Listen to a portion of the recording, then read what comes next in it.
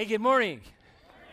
Hey, I want to be really honest with you this morning. Not that I'm not honest every Sunday that I teach, but I struggle with today's topic. Today's topic is greed. And none of us really want to be associated with the topic, right? I mean, how many are willing to stand up and say, you know, I struggle with greed? I didn't think too many would. So that's why I wanted to say I do. But I don't want to put greed in this category where none of us want to believe that greed is an attainable thing for us. So what I did was I tried to make this relevant for all of us because greed is simply, and I struggle with it, greed is simply the desire to over-acquire. And I think all of us can admit that to a certain extent that we have this innate desire to acquire more than what we really need. In 2015, I bought for me a 2007 Mercury Mountaineer. All right, it was new to me, and I loved the Mercury Mountaineer. It's always been one of my favorite rigs, and so I bought myself a Mercury Mountaineer. And in the process of buying that Mercury Mountaineer, I purchased the WeatherTech custom form mats that go inside. You know what I'm talking about? The WeatherTech mats. You know, you can get mats at Costco for $19.95. The WeatherTech custom mats are $325. All right, and on top of the WeatherTech mats, I bought one of those luggage compartment concealers, which I've used once to conceal my luggage. And also, I bought the roadside maintenance kit. And then on top of that, I bought the roadside first aid kit. And now I'm thinking about getting my windows tinted. And so what I did was I purchased something. And what happens to us sometimes is that we purchase things to enhance the things that we've purchased. Have you ever done that? Yeah, and what happens is I'm participating now in the desire to over-acquire. I didn't need any of those additional things. And maybe that's happened with you, or maybe someone like me hasn't helped you point it out. How about this? You go to the store just to buy a pair of pants. And you get home with this new pair of pants and realize that nothing in your closet enhances the new pair of pants. And so what do? You got to go out and buy a belt for the new pair of pants, and then you buy a shirt to match the new pair of pants, and then maybe another pair of shoes to match the new pair of pants. And what happens is we're buying things to enhance our purchase. What we've done is we are participating in the desire to over-acquire. Anybody else guilty of it? Yeah, I think all of us can say to one extent or another that we all have the desire to over-acquire. So this morning I want to talk to you about how do we nip that in the bud? And so I'm going to talk about kind of the three stages of the desire to over-acquire. And they're broken down like this. There's the seed of greed, the need of greed, and the deed of greed. Those are the three things we're going to talk about. So let's start with a story that comes from Jesus, and it comes from Luke chapter 12. And here's what it says. A person in the crowd got Jesus' attention. Person in the crowd, not identified, just a person in the crowd. Teacher, intervene and tell my brother to share the family inheritance with me. And so right away, I want to show you that here we have the seed of greed. In other words, there's a germination place. There's a place where greed begins. There's a place where this desire to over-acquire begins. And Jesus says, since when am I your judge or your arbitrator, determining if you have enough compared to your bro? Or anyone else for that matter. Then he used that opportunity to speak to the crowd. So here's what I want to give you. The first thing is this. The seed of greed is comparison. Comparison. That's what happened in this story. The person in the crowd says, Jesus, tell my brother to share the inheritance. In other words, what's he doing? He's automatically comparing where his brother is, what his brother has compared to what he has. And so all the desire to over-acquire begins at one place, and it begins with this thing called comparison. Here's the issue for me to share with you. we compare to despair. Sometimes when we look around, we despair because we begin to compare what everybody else has parked in their driveway. Do you ever do that? When somebody has something better parked in their driveway, we despair because we compare and we think that maybe I can catch up and have something equally well or equally desirable parked in my driveway. And so the whole idea is, with respect to comparison, we simply have too much information. There's too much information out there about what's available and what everybody else has compared to what we have. So the idea is, because we know what's available and because of what others have, we begin to develop what I call, now listen, the stress of having less. Do you ever stress about that? We stress because we think we have less than other people have. And in the stress of less, we begin to despair. And that's exactly what's happening in this story. See, the desire that we have to keep up all of a sudden starts this momentum in our lives. How many in the room would admit that if I've acquired something simply because someone else had it and I saw it? I have. And so what Jesus is talking about right here, he's talking about the fact that would I be okay? Would I be okay? Would Art be okay if he didn't know what was in anybody else's garage? Would I be okay if I didn't know what was at Costco? Would I be okay if I didn't know what was on sale at Walmart? Would I be okay inside myself if I didn't have the knowledge that I had about what other people have or what's available? Would I be okay? And that's what Jesus is talking about. Jesus says, I'm not going to be your judge. I'm not going to be the one that decides for you whether you have enough or don't have enough. I'm not going to be the one that decides for you whether or not you want to compare yourself to this person or that person or anybody else for that matter. Jesus just says, I'm not going to be that person. But Jesus also uses the opportunity. He uses the opportunity to tell a story. And this is the story that he tells. And it leads us into the next point. See, the need of greed is consumption. The need of greed is consumption. In other words, greed has a need, and the need is, I need to consume the next thing. So Jesus tells this story. He goes on, he says, you'd better be on your guard against any type of greed. The need of greed is consumption. For a person's life is not about having a lot of possessions. Then beginning another parable, he tells this story. And it's an amazing story, and it applies to all of us today. It says, a wealthy man owned some land and produced a huge harvest. He often thought to himself, I have a problem here. I don't have anywhere to store all my crops. What should I do? I know. I'll tear down my small barns and build even bigger ones, and then I'll have plenty of storage space for my grain and all my other goods.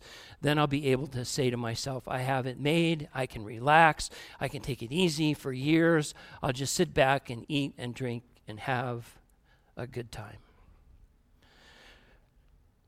See, the assumption here, and we all struggle with it, and I got this from Andy Stanley. He says the assumption is that it's all about my consumption.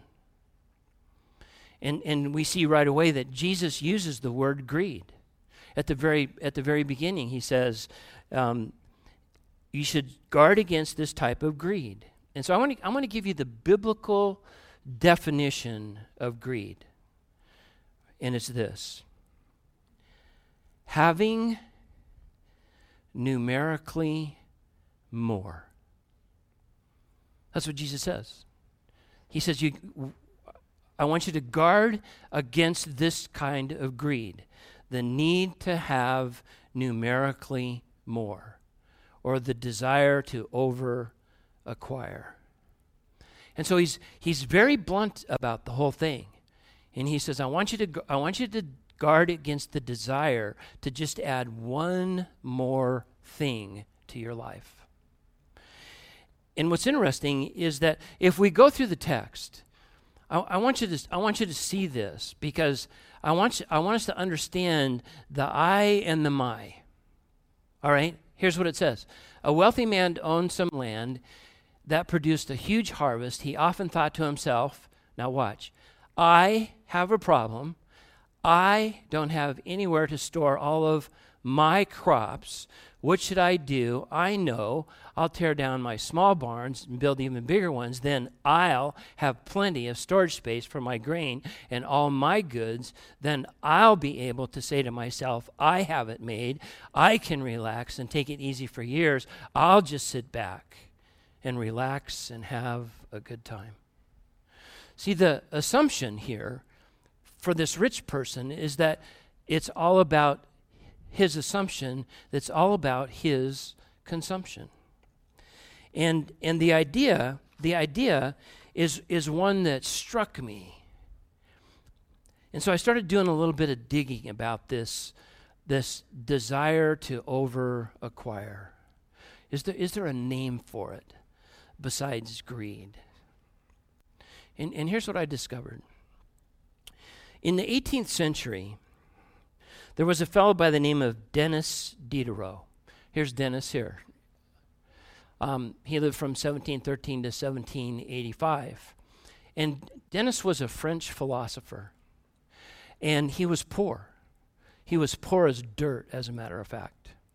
And it never really bothered Denis until he realized that his daughter was going to get married, and in her getting married, he was so poor that he couldn't provide a dowry for his daughter. And so he was poor and content, but he was discontent because he wasn't going to be able to marry off his daughter in the appropriate way. Now Denis was a French philosopher, and he had an asset to his name. And he put together the first encyclopedia. It was the biggest collection of human knowledge that was available to anybody, and he had put it together. And Catherine the Great of Russia found out that Denis had this encyclopedia, and he sold it to Catherine of Russia for £1,000, which in today's money would be about $75,000. And so Denis went from being poor as a pauper to having lots of resources to spare. And in the process, he was able to provide his daughter a dowry so that she could get married. And Denis did one thing for himself. One thing. And he bought himself a scarlet robe. And in purchasing that scarlet robe, you'd think, this guy struggled for years and years and years with no resources, with being poor, and all of a sudden he allows himself this one indulgence. And the one indulgence was that he was going to buy himself a scarlet robe. He bought the scarlet robe, and he took it home, and that's when all of his trouble began. Because here's what's happened. Denis's scarlet robe was so beautiful that it didn't go with anything else in his house. And what happened is that when he realized he got his scarlet robe home, he noticed that it was out of place because it was surrounded by all of the common possessions that he had. And so what he did was he decided that at that point he would buy a new rug from Damascus and get rid of his old rug. He decorated his home with beautiful sculptures and a better kitchen table. He bought a new mirror to place above the mantel, and his straw chair was relegated to the antechamber and replaced by a leather chair. And this is the reactive process. It became known as the Diderot effect. And it's this. These reactive purchases are also known as the Diderot effect, which states that obtaining a new possession often creates a spiral of consumption, which leads us to acquire more new things. As a result, we end up buying things that our previous selves never needed to be happy or fulfilled. You ever done that? Yeah, it's pretty common. Y'all know I love to fly fish. And when I go to the sporting goods store, all right, and I get myself a new rod and take it home, you know what I realize? It doesn't go with any of the other stuff I have in my fishing supplies. And so the new rod has to have a new reel, and the new reel has to have a new creel, and the new creel has to be supported by a brand new pair of waders, which have to be supported by another brand new pair of mutter boots to go in the river. And so you see that what Jesus is talking about is that the need of greed is to acquire just one more thing in order for us to be fulfilled. Now here's the challenge. The challenge is it's really not about the things. It's our thinking about the things. And in the process of walking through this story, this particular person in the story, this one with all the crops, he thinks the crops are going to be the solution to all of his long-term needs. And it won't be the case. Because here's what happens. The deed of greed is concession. We know the seed of greed is comparison. We know the need of greed is to acquire just one more thing. And then the deed of greed produces something in our lives. And this is what the story says. The story says, then God interrupted the man's conversation with himself. All of a sudden, this man is now confronted with the fact that in desiring to acquire one more thing, he says, excuse me, Mr. Brilliant, but your time has come. Tonight you will die. Now who will enjoy everything you've earned and saved? This is how it will be for people who accumulate huge assets for themselves, but have no assets in relation to God. See, the challenge is this. It's not about the thing. It's not about the crop. It's our thinking about the thing. See, the crop doesn't change. The crop is the crop is the crop. But what's happened is that Jesus is trying to get us to rethink what we think about the thing that we're thinking about. And let me give you an example. Let's say that on your birthday, someone gives you a new technical device, gives you a new iPhone, for example, and you receive the gift, the thing, the iPhone. You receive the gift, and you begin to use the gift.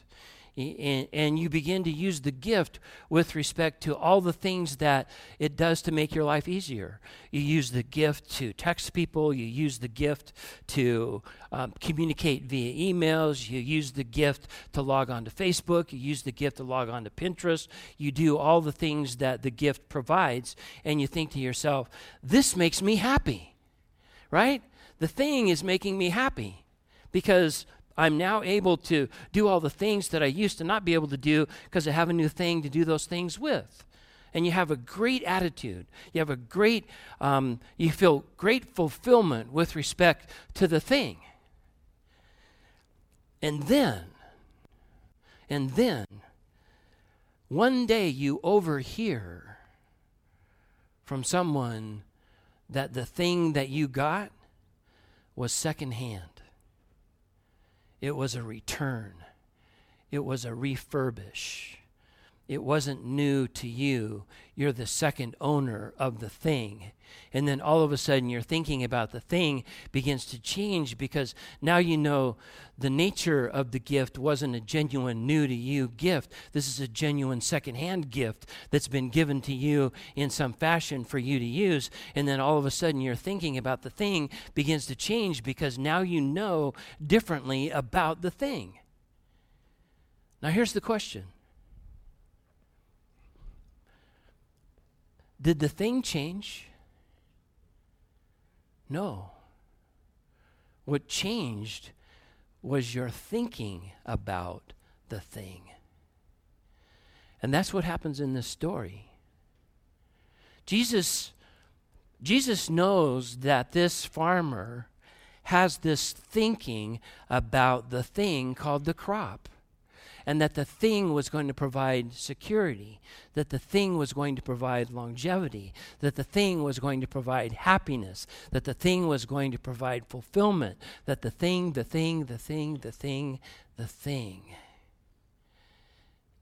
And what happens? Jesus does what Jesus always does, and he flips the script. He says this. This is how it will be for people who accumulate huge assets for themselves, but have no assets in relation to God. In other words, I'm going to turn this thing completely over. And in turning it completely over, that's how Jesus gets our attention. Because this is how you and I are taught to live. You and I are taught to live in a particular way. I was taught to live in a particular way. And in that particular way, it generally went like this.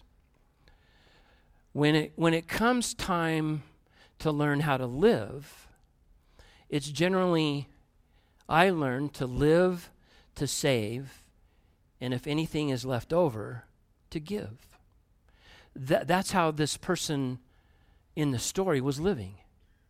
They were living as if the assumption was all about their consumption, and they learned that I'm going to live, I'm going to save, and I'm going to give. And Jesus turns it all the way around. And he said, this is how we should live. He said we should give and save and live. See, the question for me and the question for you is really this.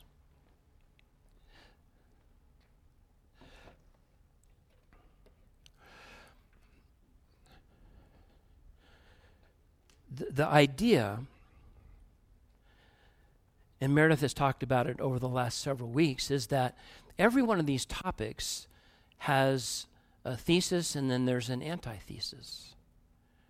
And when you begin to look at the whole issue of the desire to acquire, over-acquire, what's the opposite of that? The opposite of that is generosity. And the generosity happens in our lives when we begin the process of giving first. Now, I don't know about you. I don't know how you live or how you make your priorities in life. Steve mentioned earlier during the giving moment. The idea here is not for you to feel any kind of compulsion to support the ministry of the Rock. The idea here is for you to flip the script in your life, like I had to flip the script in my life. Because I was born and raised on the live and the save and the give philosophy. You know, I can remember packing it up to go to school when I was leaving my hometown and going to the University of Nevada here in Reno. My dad said to me, being a Dust Bowl immigrant from Oklahoma to the southern Nevada, he said, you know, I never had the opportunity to go to school.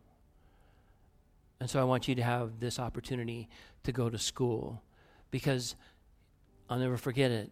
He says, I want you to live better than I have. And you know what he was telling me? He says, I want you to have the ability and the desire to acquire more than I ever did based on my background and based on my education. And so you know what I heard? I heard that success was about accumulating, acquiring, making more for myself. And so early on, I was given the position of comparison. My dad said right away, compared to me, I want you to be richer. And so I left. I left town with that seed planted in my mind, and I went to school and graduated with that seed planted in my mind. And I went into business, got into the business community, and began to acquire and acquire and acquire and acquire. And the more I looked around, the more I realized how far behind in the race I was. Because you know what? We can always find somebody that has just one more than we do, or plenty more than we do. And I lived that way for 25 plus years. And then something happened. See, the challenge for us, both inside and outside the church, is that the philosophy simply doesn't work.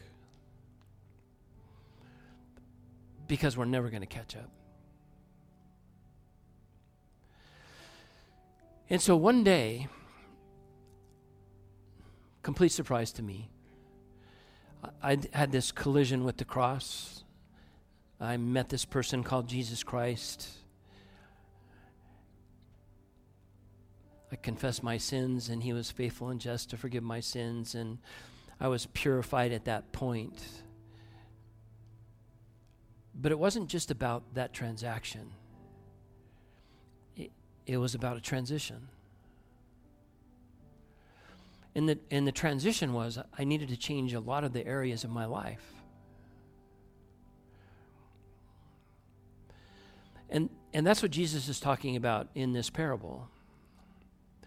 He's talking about when we eventually run into Christ, he flips the script in a lot of different areas. What once was important gets relegated to the bottom, and what was never important gets put to the top. And you know what was never really important to me during all of this desire to acquire or over-acquire stage? It was other people. And something radically changed. And the radical change is called the transformation. And so now, here's how we try to live. The first fruits of whatever we acquire, we try to give those away. And our first priority has always been the church, since we found this new way of living. Then we save for our future, and then ultimately live on the rest.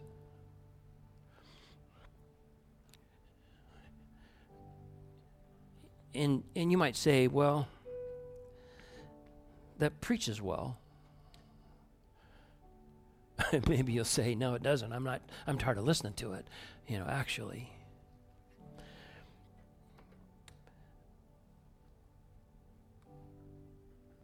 But the challenge is this.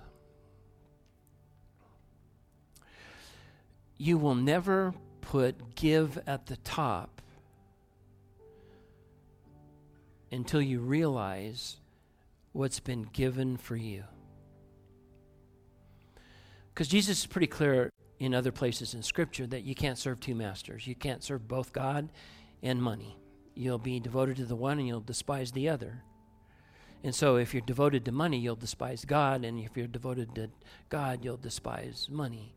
And despise means that it won't be your top priority. And And so the desire for this church, for its folks, is for you, first of all, to make that connection with Christ.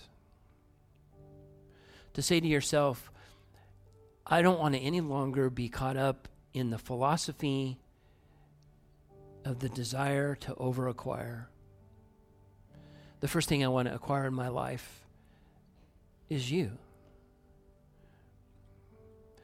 And so Jesus is offering us in this story an opportunity to say, Heavenly Father, I don't want any more to put me first and you last. I want to put you first. Did I say that right? No. I don't want to put me first anymore and you last. I want to put you first and then me last. And that can only happen when you say, I'm going to put my trust, I'm going to put my hope, I'm going to put everything that I can in the sacrifice that took place on the cross for me 2,000 years ago. Because I want to change my priorities. I want to change the way I do business with you, God, and I want to change the way I do business with other people. Then, he asks us to reorder our lives. There's nothing that will bring more satisfaction, more contentment, more hope, more fulfillment than being someone that gives first and lives last. That's really what this story is all about. So, Heavenly Father, this morning,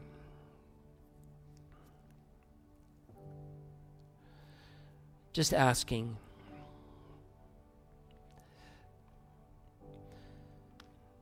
for this church, for those that are here,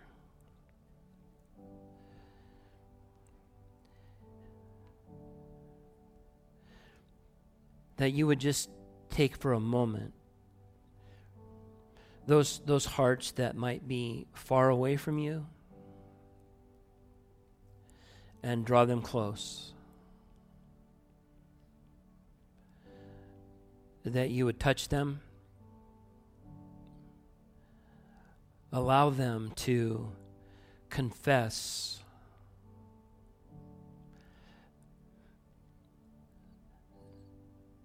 that sin may be influencing their whole life,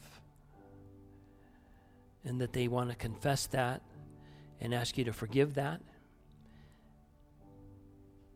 and replace it with the sacrifice of your Son who gave his life as a ransom for many, that they might have a relationship with you from this point on,